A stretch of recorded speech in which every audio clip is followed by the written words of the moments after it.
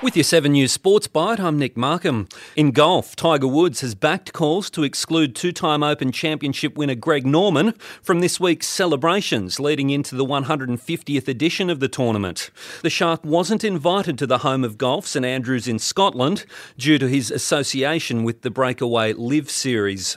And in cycling, stage 10 of the Tour de France came to a sudden halt 36 kilometres from the finish line. Climate protesters set up camp on the route, delaying the race by 15 minutes. Aussie Nick Schultz came up agonisingly short of the stage win, beaten in a photo finish by Magnus Cort Nielsen.